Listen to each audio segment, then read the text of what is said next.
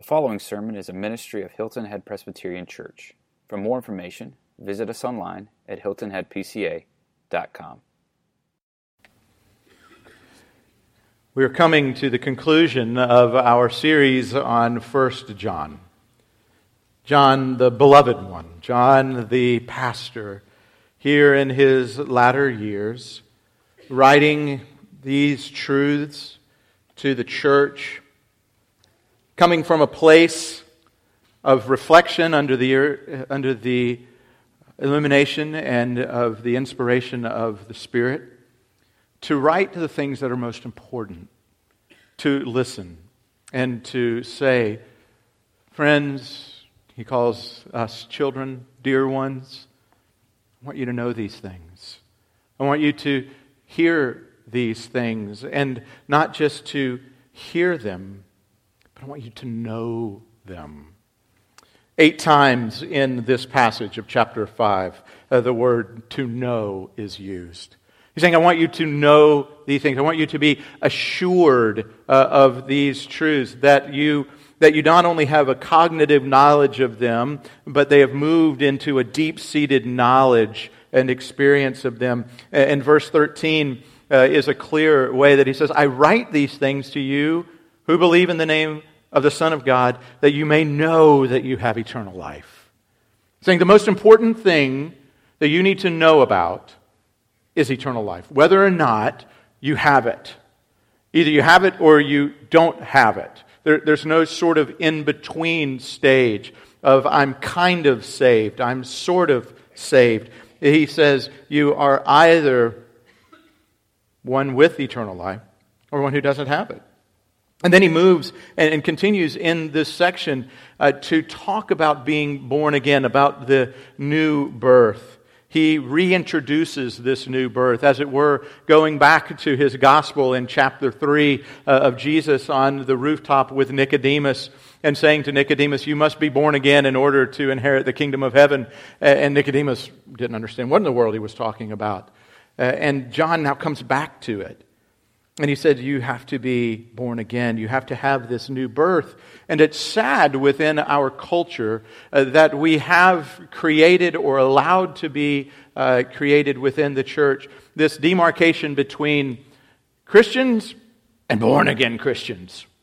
I mean, there's Christians, and we all want to be a part of that. We don't mind being called Christian. We don't want to be those radical born-again people. Those are the crazy ones. Those are the radical ones. Those are the ones who we just can't figure out. And I want, as a part of this study, and in general in our studies together and in our life together, to recapture and to reframe words and phrases that have been lost within our culture. For instance, evangelical is a word that I don't use too often anymore, because evangelical has been ruined, as it were, within the political arena, because now in America to be evangelical is to be alt-right Republican. That's what evangelical means to many within the culture today. Others have taken the word and so prostituted it that it no longer means what it is supposed to mean. I was listening not too many months ago, and one of the commentators on one of the main news channels spoke of an evangelical Muslim cleric in Afghanistan. Oh, an evangelical cleric for Islam. So I wanted to call the man and say, so is he proselytizing in the name of Jesus? The true gospel, the good news, the evangel, the good news that he's bringing to bear? And of course the answer would have been no. And so that word has been totally lost today in our culture, and so has born again. But John would say this: if you are a Christian, you are born again. If you are one who has inherited eternal life, it is because you have experienced the new birth. And so what we need to do is rid ourselves of the dichotomy that says, well, there are those who are Christians and nominal within the church and those who are really born again. John would go, I have no idea what you're talking about. Jesus and Nicodemus would go, I have no idea what you're talking about. And so today we're going to look briefly in this primer, as it were, on John chapter 5. We're not going to be able to deal with some of the other things that are brought up, sins that lead to death, sins that don't lead to death, the testimony of the water and the blood and the Spirit and all of the nuances of those things. I hope that you will study them. But for the purpose of this sermon, we are focusing on the new birth. And we're focusing first on the need for the new birth, the need for the new birth, the means of the new birth, how is it that we are born again, and then the marks of the new birth. So the need for the new birth, the means of the new birth, and then the marks of the new birth. And so first, the need for the new birth. Why do we need to be born again? Verses later on in this passage, verses 18, 19, and 20, highlight three different groups of people.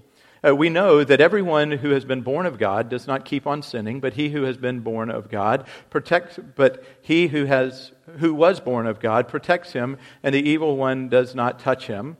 We know that we are from God, and the whole world lies in the power of the evil one. And we know that the Son of God has come, given us understanding, so that we may know Him who is true, and we are in Him who is true, in His Son, Jesus Christ. He is the true God and eternal life.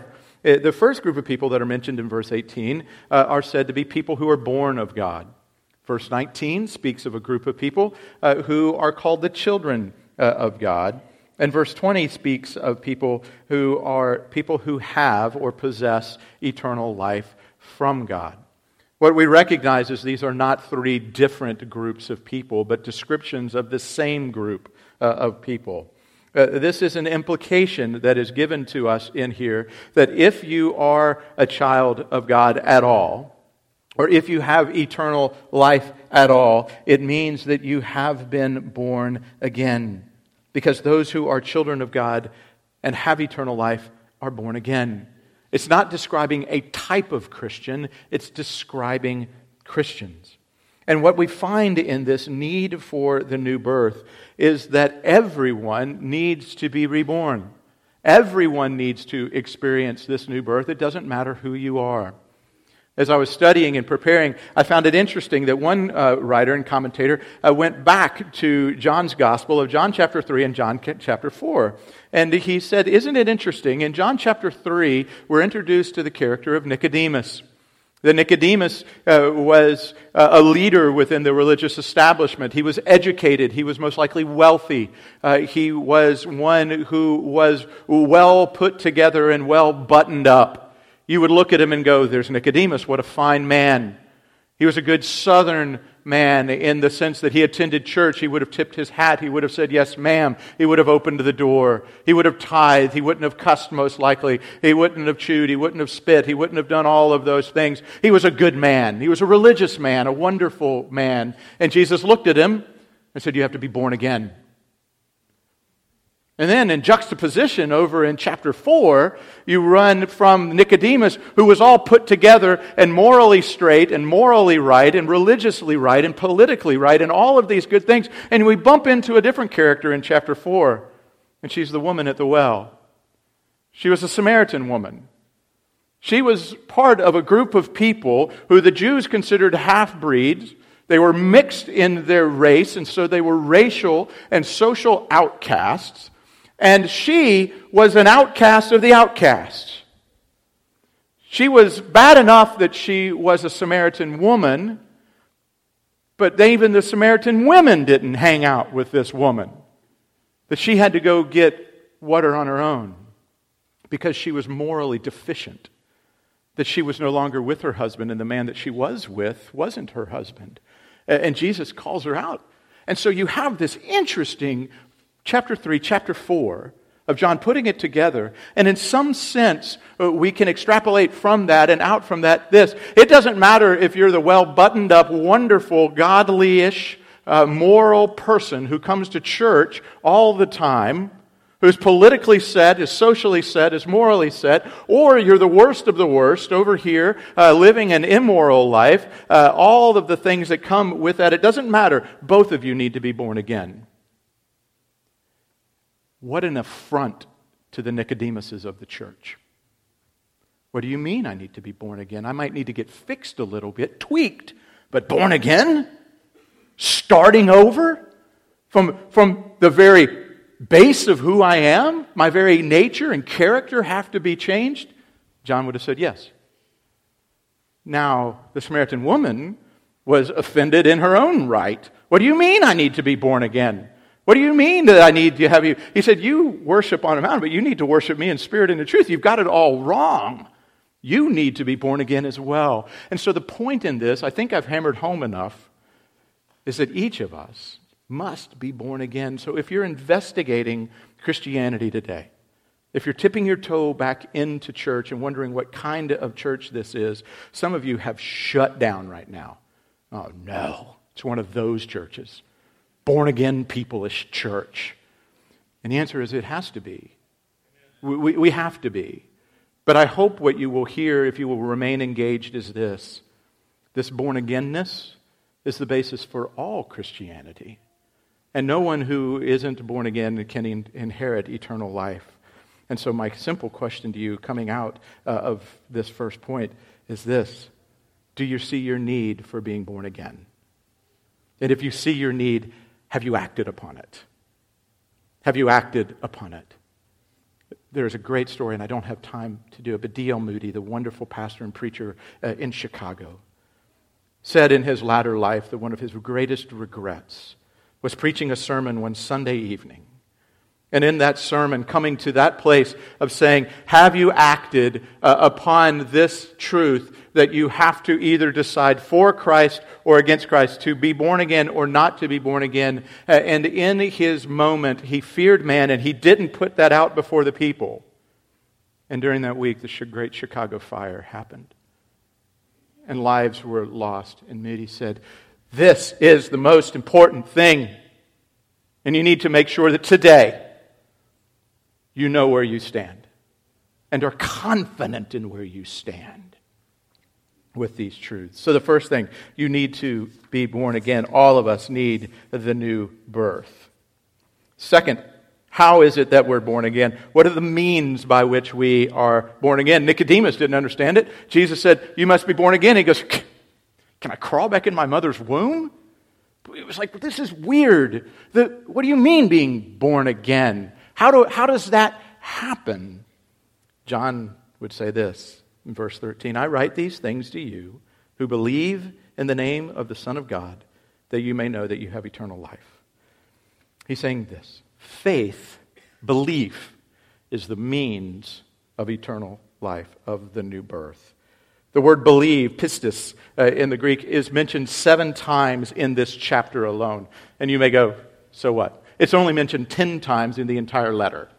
7 times right here in this chapter. And what he's saying is this, faith matters. There's an essential quality to your faith. Now, we're going to unpack this in a later message when we begin a new series next week on the solas, on the onlys of the Protestant Reformation. Sola Scriptura, sola gratia, sola fide, sola Christo, sola Deo gloria, looking at those truths. And so the sola fide, faith alone, we're going to unpack more. But to touch on it, it's important for us to understand our faith. Faith matters, that we're people of faith, that we have faith in things. So you may go, but I'm not a person of faith. As you do evangelism, if we were to go over to England and go into Sunderland and some of the other neighborhoods, and we would present Christ to them, many people would simply respond as they would on our own island, well, I'm not a person of faith. Well, the answer is yes, you are. Every single one of you is a person of faith. It just depends what is your object of faith is the most important thing. But you are a person of faith. And so, for instance, today, you're sitting in a chair. You've had a faith moment as you came in. That chair is going to be sturdy. That chair is not going to be nasty, or it's going to be pseudo-nasty, but okay for you to sit in, and you can be there. And so there's faith that we exert in that, and it's the same way here. That faith is the means of the new birth. And in this, we're going to have a couple of subpoints. So if you're an outline person, second big point, the means for the new birth, subpoints, object of our faith. Faith is the means, the object of that faith, the source of that faith, and then ultimately the effects of that faith. So the object of that faith, that's what matters most. Christian faith believes in Jesus in the Jesus of 1 John, it's incredibly important to understand and to know the object of your faith. Do you know Christ well? Are you a student of Him? Have you read about Him? Do you understand the nuances? Do you understand how the Christ of the New Testament is the Christ of the Old Testament? How the beauty of salvation and of the covenants and all of the movings and all of those presentations of when He says something in the New Testament and you go, why did everybody get so upset about Him? He just said the Son of Man, and you would go, oh, but I've studied Him. And I know that when He says Son of Man, that He's talking about in Daniel, the Son of Man, and that He is that fulfillment, and that He is this Christ. I know Him. I've studied Him. You see, Christian faith believes in the Jesus of 1 John. Christian faith believes that Jesus is the promised Messiah. He is the Christ of chapter 5, verse 1. Christian faith believes that Jesus is the divine Son. Verse 5 of chapter 5, He is the Son of God. Christian faith believes, verse 6, that He is the one who came into the world. You have an understanding of His incarnation, that He took on flesh and dwelt among us, and we beheld His glory. Glory as of the only begotten of the Father, full of grace and truth, that He dwelt here. So what was it about His humanity? What was it about His divinity that came together beautifully in this person without confusion or corruption? And it brought together, because I'll tell you, the American church is only about 50 years behind the English church. That as they've vacated the belief in Christ, because see, there was first a vacation of the belief in this being God's Word, and then when this no longer stands to be God's Word, everything goes. Then Christ becomes a construct. And when they lost that, the church was lost. Folks, Christ and His Word are under attack in America today. And you need to know what you believe. Not so you can argue it, but so you can live it. And if need be, stand for it verbally and otherwise. And so you need to know these things. You need to know Christ, that He was the one who came and He was the one who died, verses 6 and 8, when it alludes back to the blood. You need to know Him. Christian faith begins with the object of our faith, namely this apostolic Christ. Therefore, friends, what you believe about Christ matters eternally. And we wonder, as it were, why our young people trained in our churches, in our children's ministries, in our student ministries, they go off to college and their faith is wrecked. Because we're sending them up against PhD level secular humanists, and they've got a felt Jesus in a felt boat floating across a felt Sea of Galilee. And they go, what do you mean this may not be archaeologically correct and there's no way that the divine can become human? And I guess I don't believe these things to be true because you know more than I do. And I think part of the reason that our young people are getting decimated out there is because not only is the church not training them properly, our church included, we need to continue to strengthen that, but in our homes, parents aren't properly trained. You don't know Christ well enough to tell Him to your child. Because this is who He is. This is the object of your faith. This is what it's about. Folks, that's why we say as a very large part of our church, renewal of the mind, of teaching, of wanting you to grow, of wanting you to learn these things, to know this Christ in all of His beauty, in all of His nuances, because the object of your faith matters. What's the source of this faith? We can see that the object of faith is Christ. What's the source of faith? How is it that we gain this faith? Many believe that our faith is internally generated, that we are the true source of our faith, that it comes from us, that we conjure it up, we get it somehow. And sorry, there are some who just don't have faith, and then there's those of us who have faith, and we're really sad for the ones who don't have faith, but we feel really good about ourselves. At some level, it becomes the greatest of all works. I have faith. Too bad you don't. I'm saved on the basis of my faith that I internally generated. All you have to do is read 1 John chapter 5, verse 1, and it destroys that argument that faith is internally generated. Everyone who believes that Jesus is the Christ has been born of God, and everyone who loves the Father loves whoever has been born of him. So just as the birth of a child comes before the child's first grin and the words and the steps that the child has, so rebirth, has to come before the believer has faith. Faith is generated out of the birth, not before the birth. And that comes because I know that you, in your study of the Scriptures in Greek, love to understand verb tenses. I can see the excitement in you right now. Awesome, Bill's going to talk verb tenses again. Because it says here, actually, the one believing, that is the one who is in the present tense, which indicates that present continuing activity, that you are believing now and will continue to believe going forward. That person has been born present tense. It indicates, perfect tense, it indicates a past event that was done. That if you are believing now, it means that you were once born. First, in the past. Your heart had to be rebirthed. Your heart of stone, your dead heart, Ephesians 2. This heart that could never and would never choose or be moved towards God. God had to change the heart first to Nicodemus. I have to change your heart. I have to rebirth your heart. And then when your heart is rebirthed, it will then choose me. It will have faith in me. R.C. Sproul said it so well. We still choose God. God just had to change the chooser so that we would choose Him. So you can ask me the question, Bill, don't I have to choose God? Yes, you do.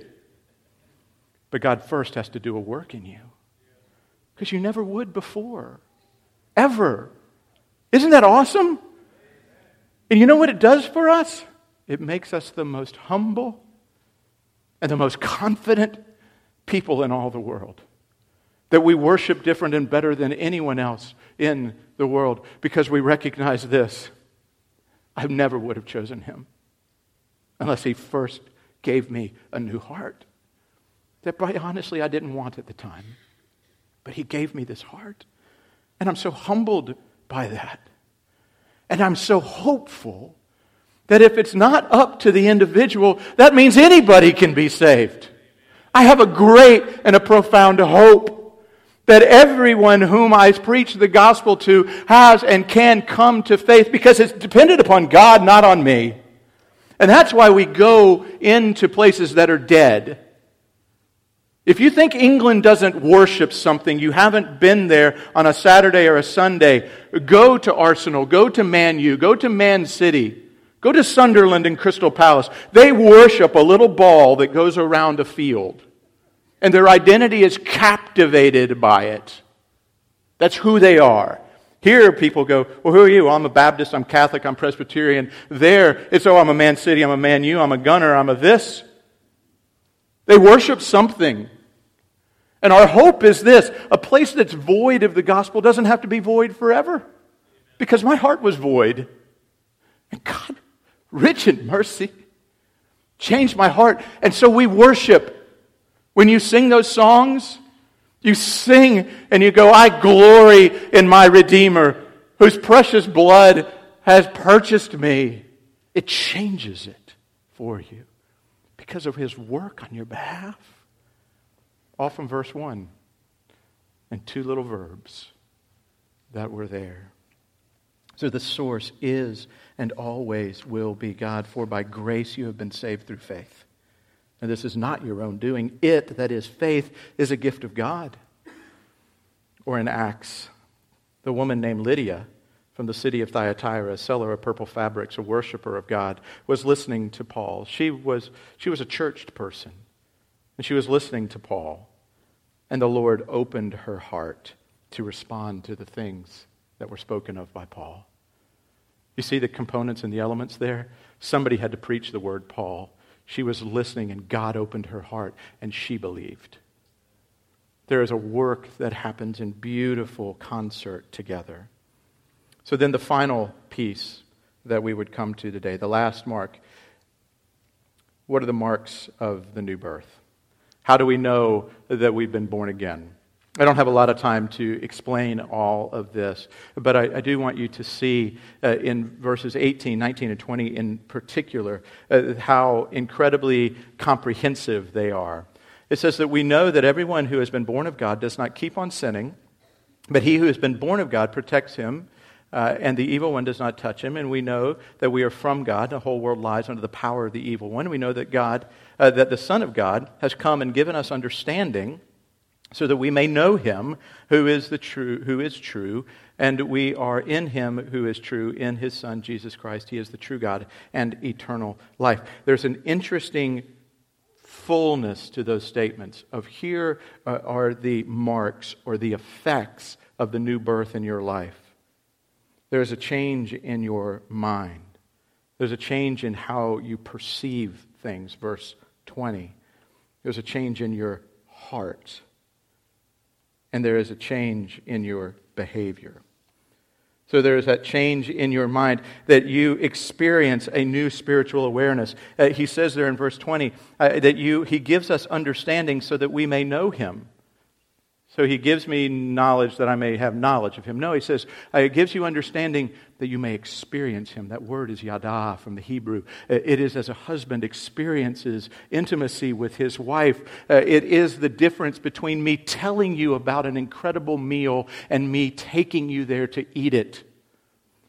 You can know that that meal is really good, that it's the best chef on the island, and that what he or she makes is the very best. And I can tell you all about it, and you're going to go, oh, I know that. They're the best chef. They've studied in the best culinary schools. I know these things. But to take you there and go, eat, you now know it.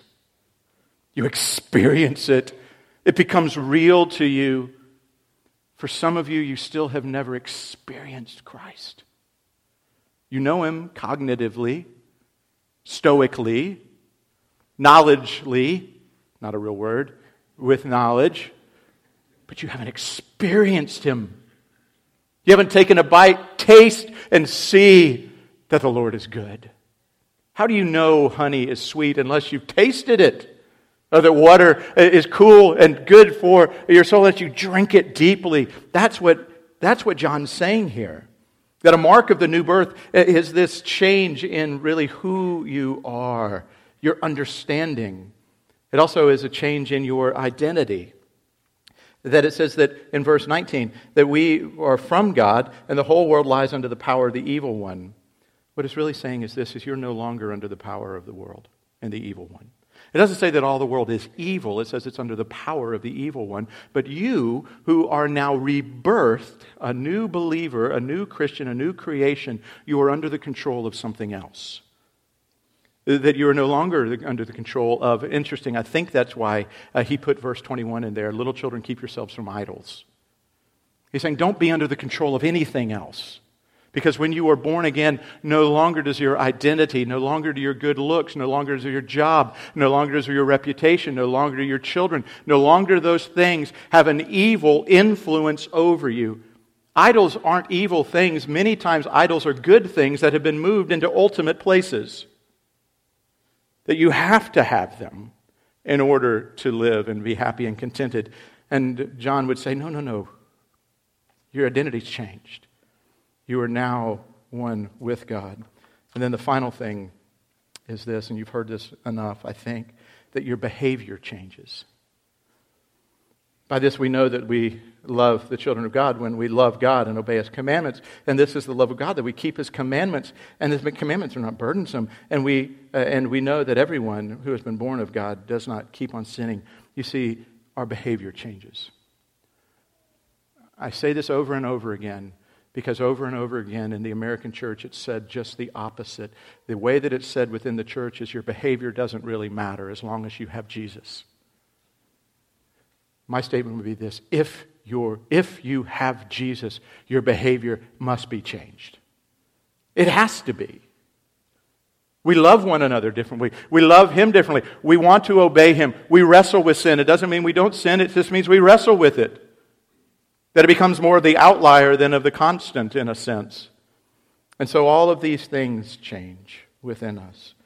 for the ultimate conclusion that you can have confidence that you are a child of God. Folks, my encouragement to you today is this. Don't leave this place without being confident of that. I'm not trying to be dark, but I want to tell you there is no promise of tomorrow for any of us. Don't leave today without being confident of this. Let's pray.